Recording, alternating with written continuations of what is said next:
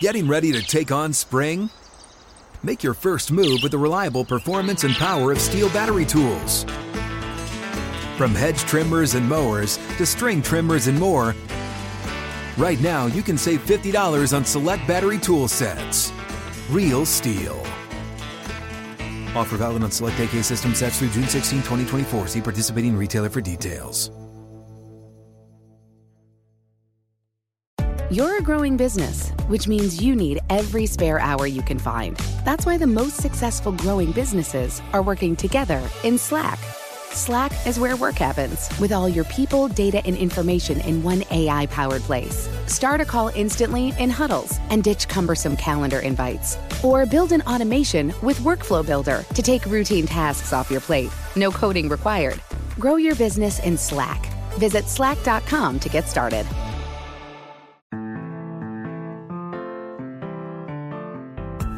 Greetings and welcome to the final episode of the first season of What Happened to That Guy, a Ravens podcast about former players and life after football.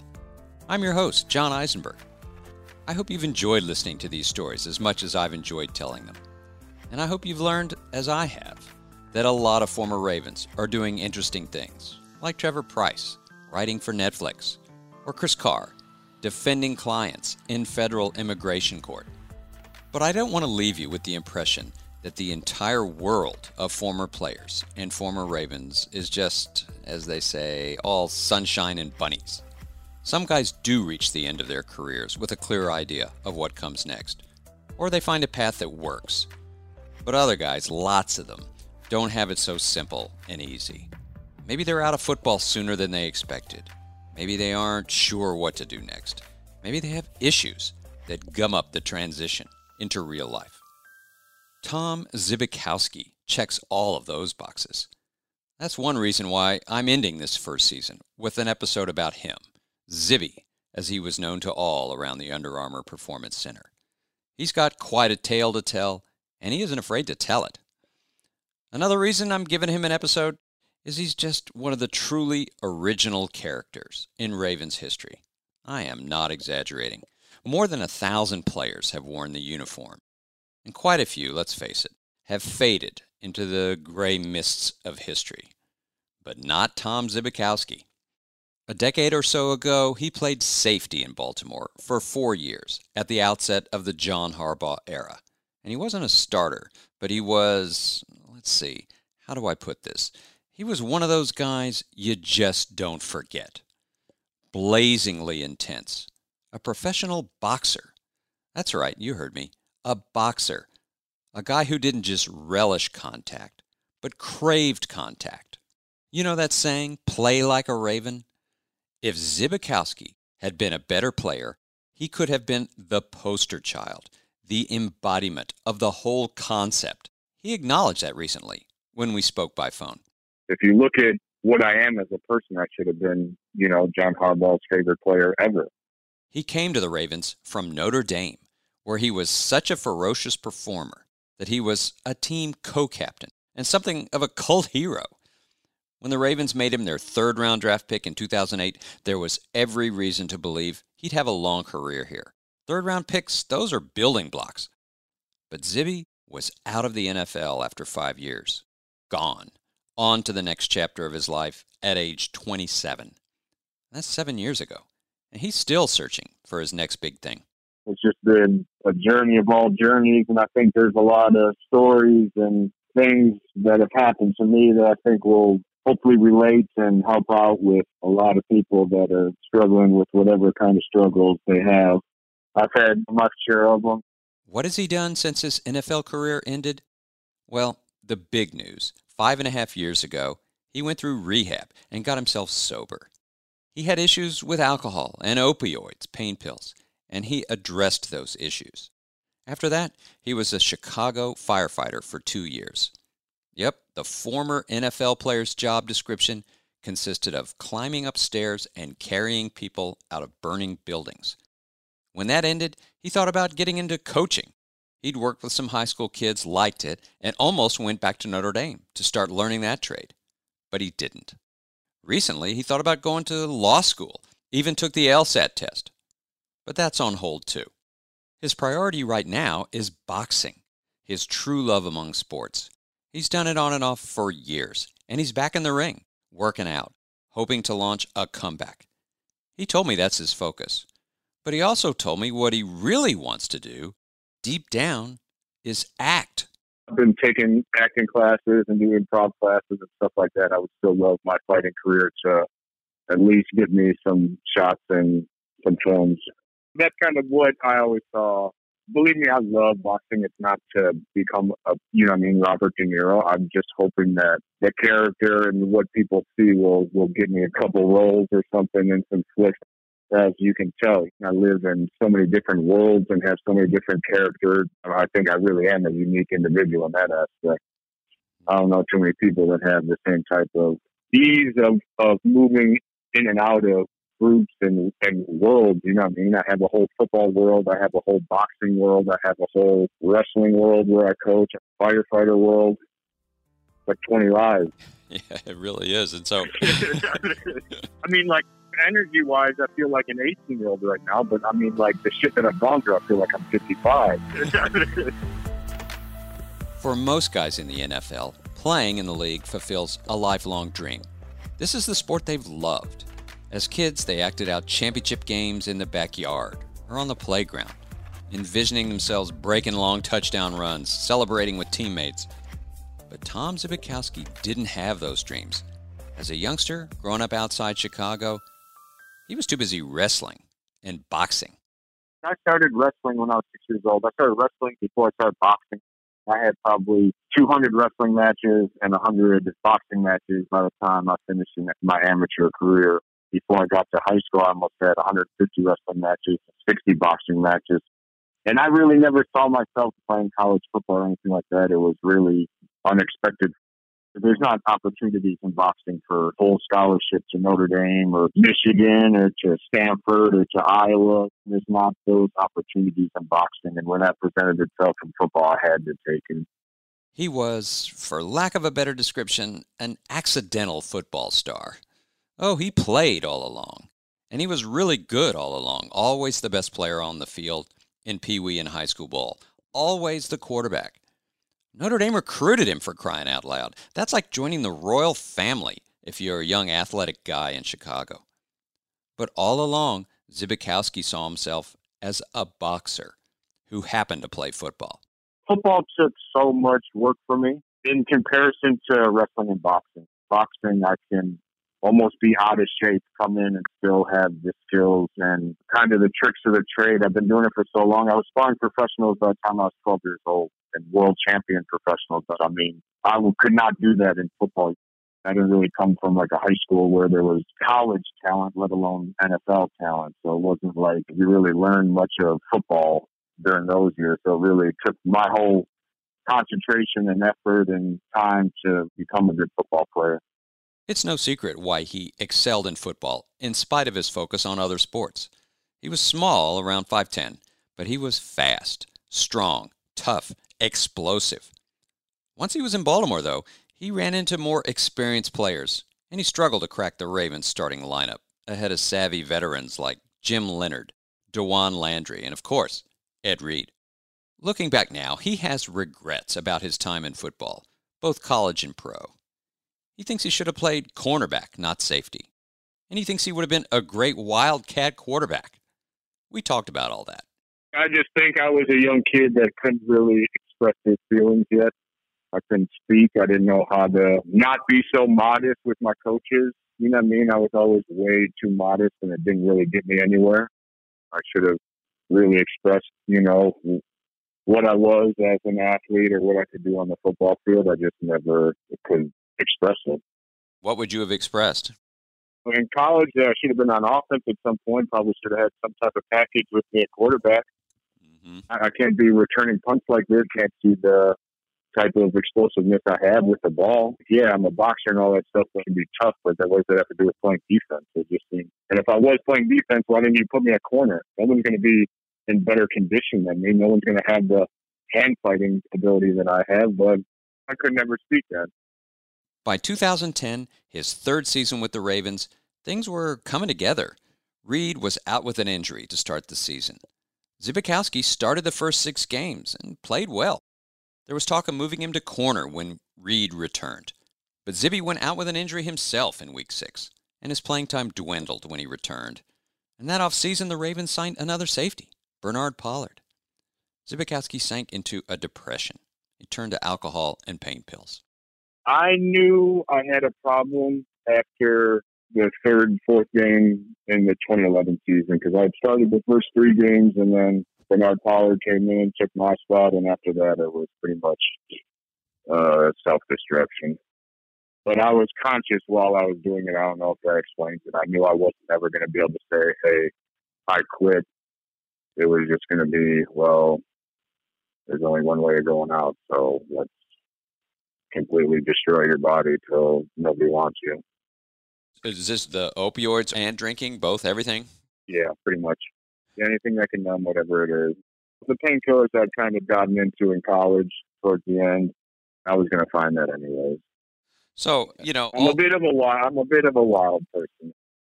When his Baltimore contract expired, he signed with the Indianapolis Colts in 2012. Chuck Pagano had taken over as the Colts head coach. Pagano, of course, had been the Ravens' defensive coordinator for most of Zbikowski's time in Baltimore. Chuck kept me together those last couple of years in Baltimore. If I didn't have him, I would have killed somebody. Not like physically killed somebody, but I would have been off on somebody if I didn't have Chuck there.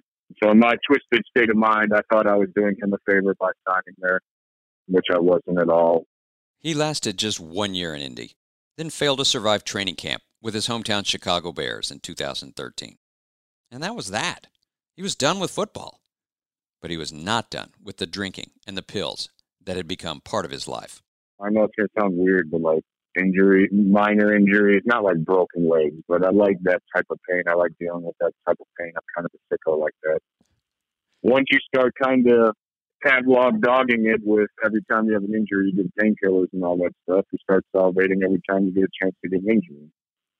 And with the things that are going on in this world, and especially in our country, there isn't a socioeconomic or a racial group that hasn't been touched by the epidemic and the access to the pills or what it does or how it affects you.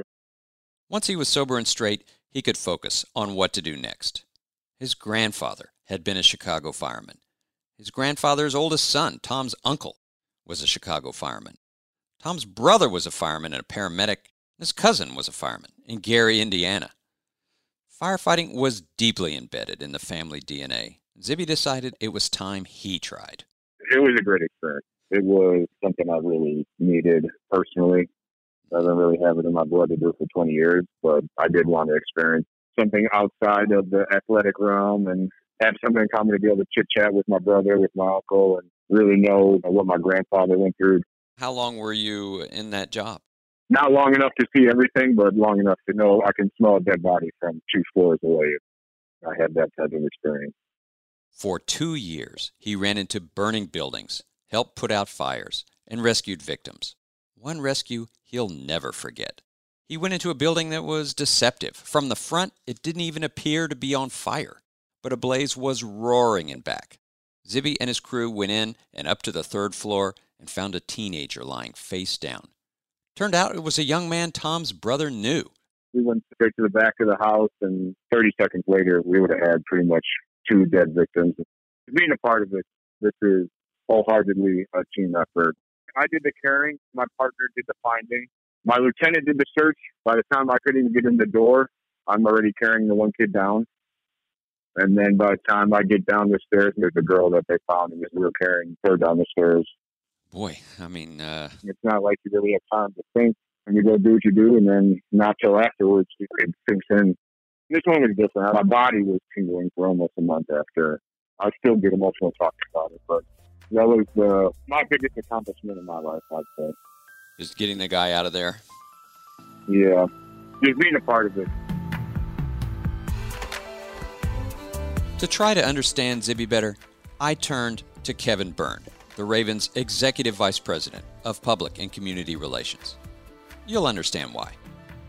I had an idea to talk to you because I felt like you've got a Midwestern background, and here comes a guy that's just could not be more Midwestern. And I felt like somewhere you could relate to him or had your eye on him or something when he got here. Yeah, I'm from Cleveland. He's from Chicago. I think similar cities in terms of how important football is, how important athletics is to a family, to a community, to a high school, to a neighborhood.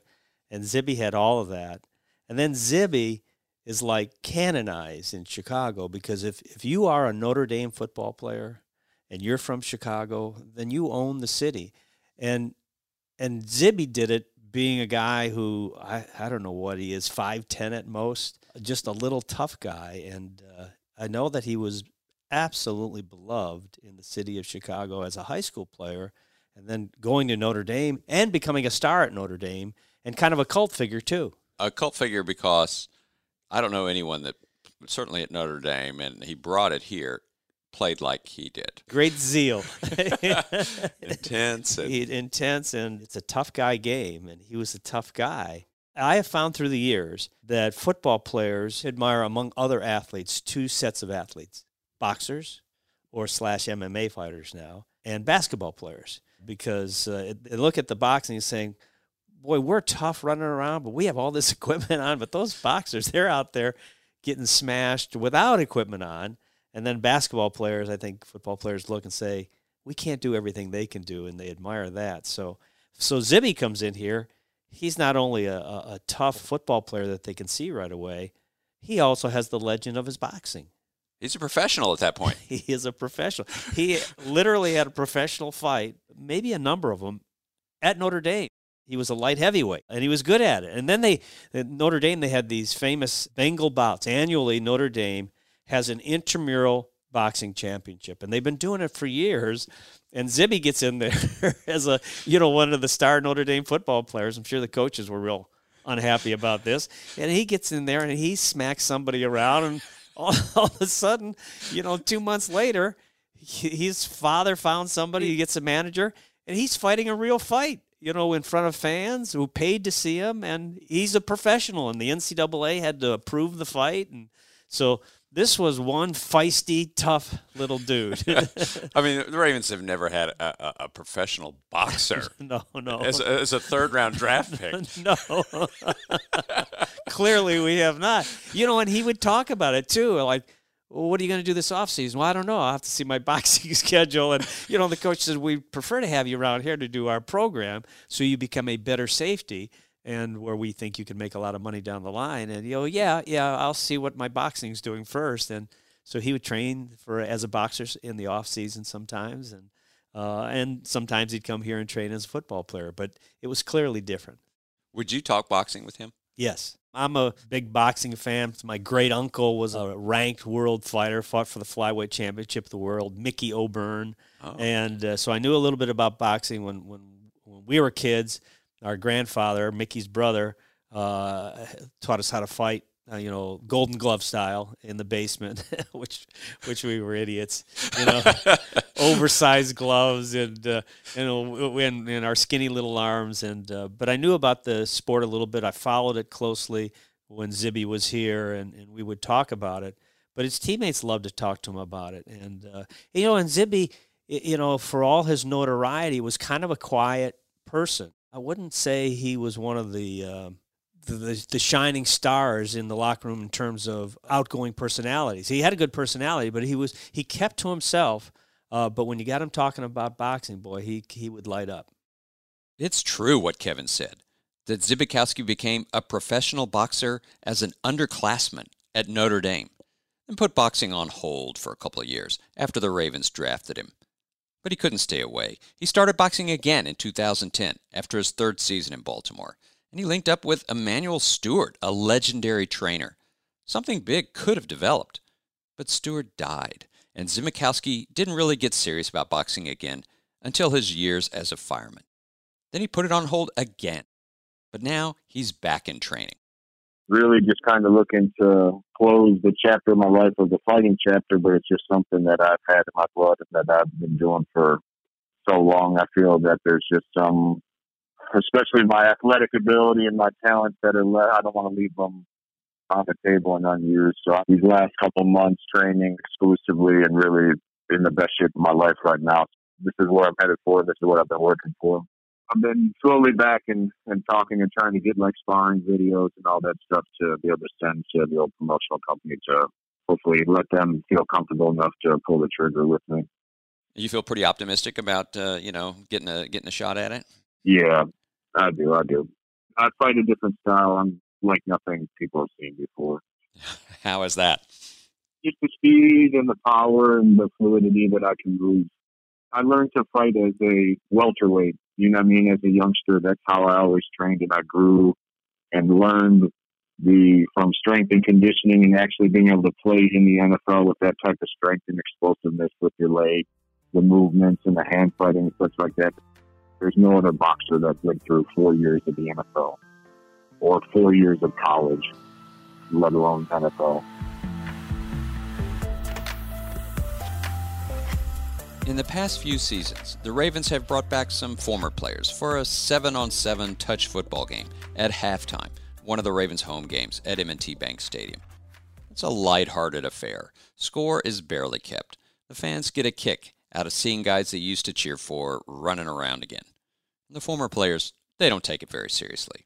Zbikowski came back for the touch game in 2018, and you could never imagine how much it meant to him. Getting back last year was really, really, really, really satisfying and really just, I remembered how much I loved being in Baltimore and playing for the Ravens and the teammates and such. It's just such a great place. It's such a great organization. It healed kind of the hate that I thought I had for football. Coming back, you mean last year? Yeah, it did, yeah. You thought that somewhere in the back of your mind you hated what it had done to you or something along those lines? Yeah, pretty much. I hated being misunderstood. I don't feel like I was ever really understood. And I don't feel like I really put my best, foot forward when I got here. Playing 5 seasons in the NFL is actually quite an athletic accomplishment. But looking back, he knows he could have played longer. When I was in the fire department, the fall time was really brutal. Just missing the game, still being physically fit, still, moving probably into what would have been the prime of my career. Sitting in a firehouse during game days was really, really, really brutal. I mean, there'd be days where once I'd get home from shift, I would just be crying in my garage. I had my garage set up as my own boxing gym, so I was training myself in the garage and just trying to get back the old moves and get back the old muscles. All these guys that I've talked to, Bowler, and I've always talked to them. Oh, did you ever think about life after football? Because that's really what this podcast is about. Did you plan for it or contemplate it or anything? You didn't think it would be over so soon? No, I definitely didn't think it'd be over so soon. But I guess I had in line that whole fire department thing. But I wouldn't say that was more coming from good parents and having a good brother to take me along with it. So, but really, I never planned for football. So, I mean, I didn't ever think I'd be playing professionally or anything like that. So, I've really always kind of adapted and gone with the flow. Well, it's good to hear that you're in a better place with it now and that coming back can be so meaningful. That's something. Yeah. I mean, just a little 7-on-7 game, but it is mindful of a lot of things, right? Yeah, it is. For even the way it turned out, how many people get to play one professional football game, let alone 5 seasons. I want to thank Tom for being so open and frank. I'll be rooting for him to make that boxing comeback. You can find out more about him and his football career and his boxing career at BaltimoreRavens.com/whathappenedtothatguy. This episode brings Season 1 to a close. And yes, by calling it Season 1, I'm saying there'll be a Season 2. I've compiled a long list of former Ravens whose stories deserve attention. I'll be cutting that list down in the coming months, selecting who gets the nod, and then I'll get started on putting the episodes together. Right now, the plan is to roll out Season 2 of What Happened to That Guy, basically the same time next year, during the 2020 NFL regular season. I've had a ball with Season 1. I've been writing for a living for a long time, and it's a solitary craft. It's just me and the laptop, cranking out articles and columns and whatever. A podcast is a different creature. It's a collaboration. I needed a ton of help to get this done, and I thoroughly enjoyed that part of it, being part of a creative team. Matt Little the expert on former players in the Ravens marketing department, was indispensable in suggesting interesting subjects and then helping me get in touch with them. Ryan Mink, my digital media colleague, and Michelle Andre, Senior Vice President of Ravens Media, provided invaluable editorial assistance and constant feedback. We picked out the music together. Matt Brevitt of Ravens Media basically saw to it that I didn't screw up when I interviewed people and recorded my speaking parts. I want to give special thanks to Britt Bischoff, who was the engineer / producer / editor for the whole season, every episode. She took what I said, what my interview subject said, everything, turned it into a polished, listenable product. The sound level's just right, the music just right. I don't have that skill. If someone said to me, I'll give you $1 million to turn these recordings into a podcast episode, I couldn't do it. Britt did a terrific job. Lastly, I've heard from a lot of listeners, which I appreciate, and I want to encourage you to get in touch too. If you've got an opinion or a suggestion about anything, don't hesitate to send me an email at john.eisenberg@ravens.nfl.net. I hope you enjoyed Season 1. Till next time, this is John Eisenberg. You're a growing business, which means you need every spare hour you can find. That's why the most successful growing businesses are working together in Slack. Slack is where work happens, with all your people, data, and information in one AI-powered place. Start a call instantly in huddles and ditch cumbersome calendar invites. Or build an automation with Workflow Builder to take routine tasks off your plate. No coding required. Grow your business in Slack. Visit slack.com to get started. Getting ready to take on spring? Make your first move with the reliable performance and power of Steel battery tools. From hedge trimmers and mowers to string trimmers and more, right now you can save $50 on select battery tool sets. Real Steel. Offer valid on select AK system sets through June 16, 2024. See participating retailer for details.